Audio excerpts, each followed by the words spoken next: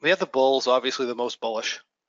And I just want to talk about this quickly. The bull trade's most bullish early on entry, but becomes more neutral with up moves late in the trade. By more neutral, I'm talking about more neutral than a V32, more neutral than an M3.4U, sometimes more neutral than an M3 Classic, sometimes even more neutral than a bearish butterfly. How can you say that?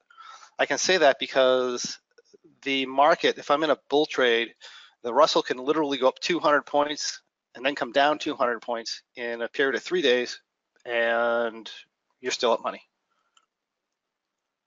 Or a period of a week or 2 weeks or whatever. V32, it starts out less bullish than a bull trade, and it's going to withstand a larger move down initially, but as soon as we start getting up moves, we have to adjust out of our risk to the upside.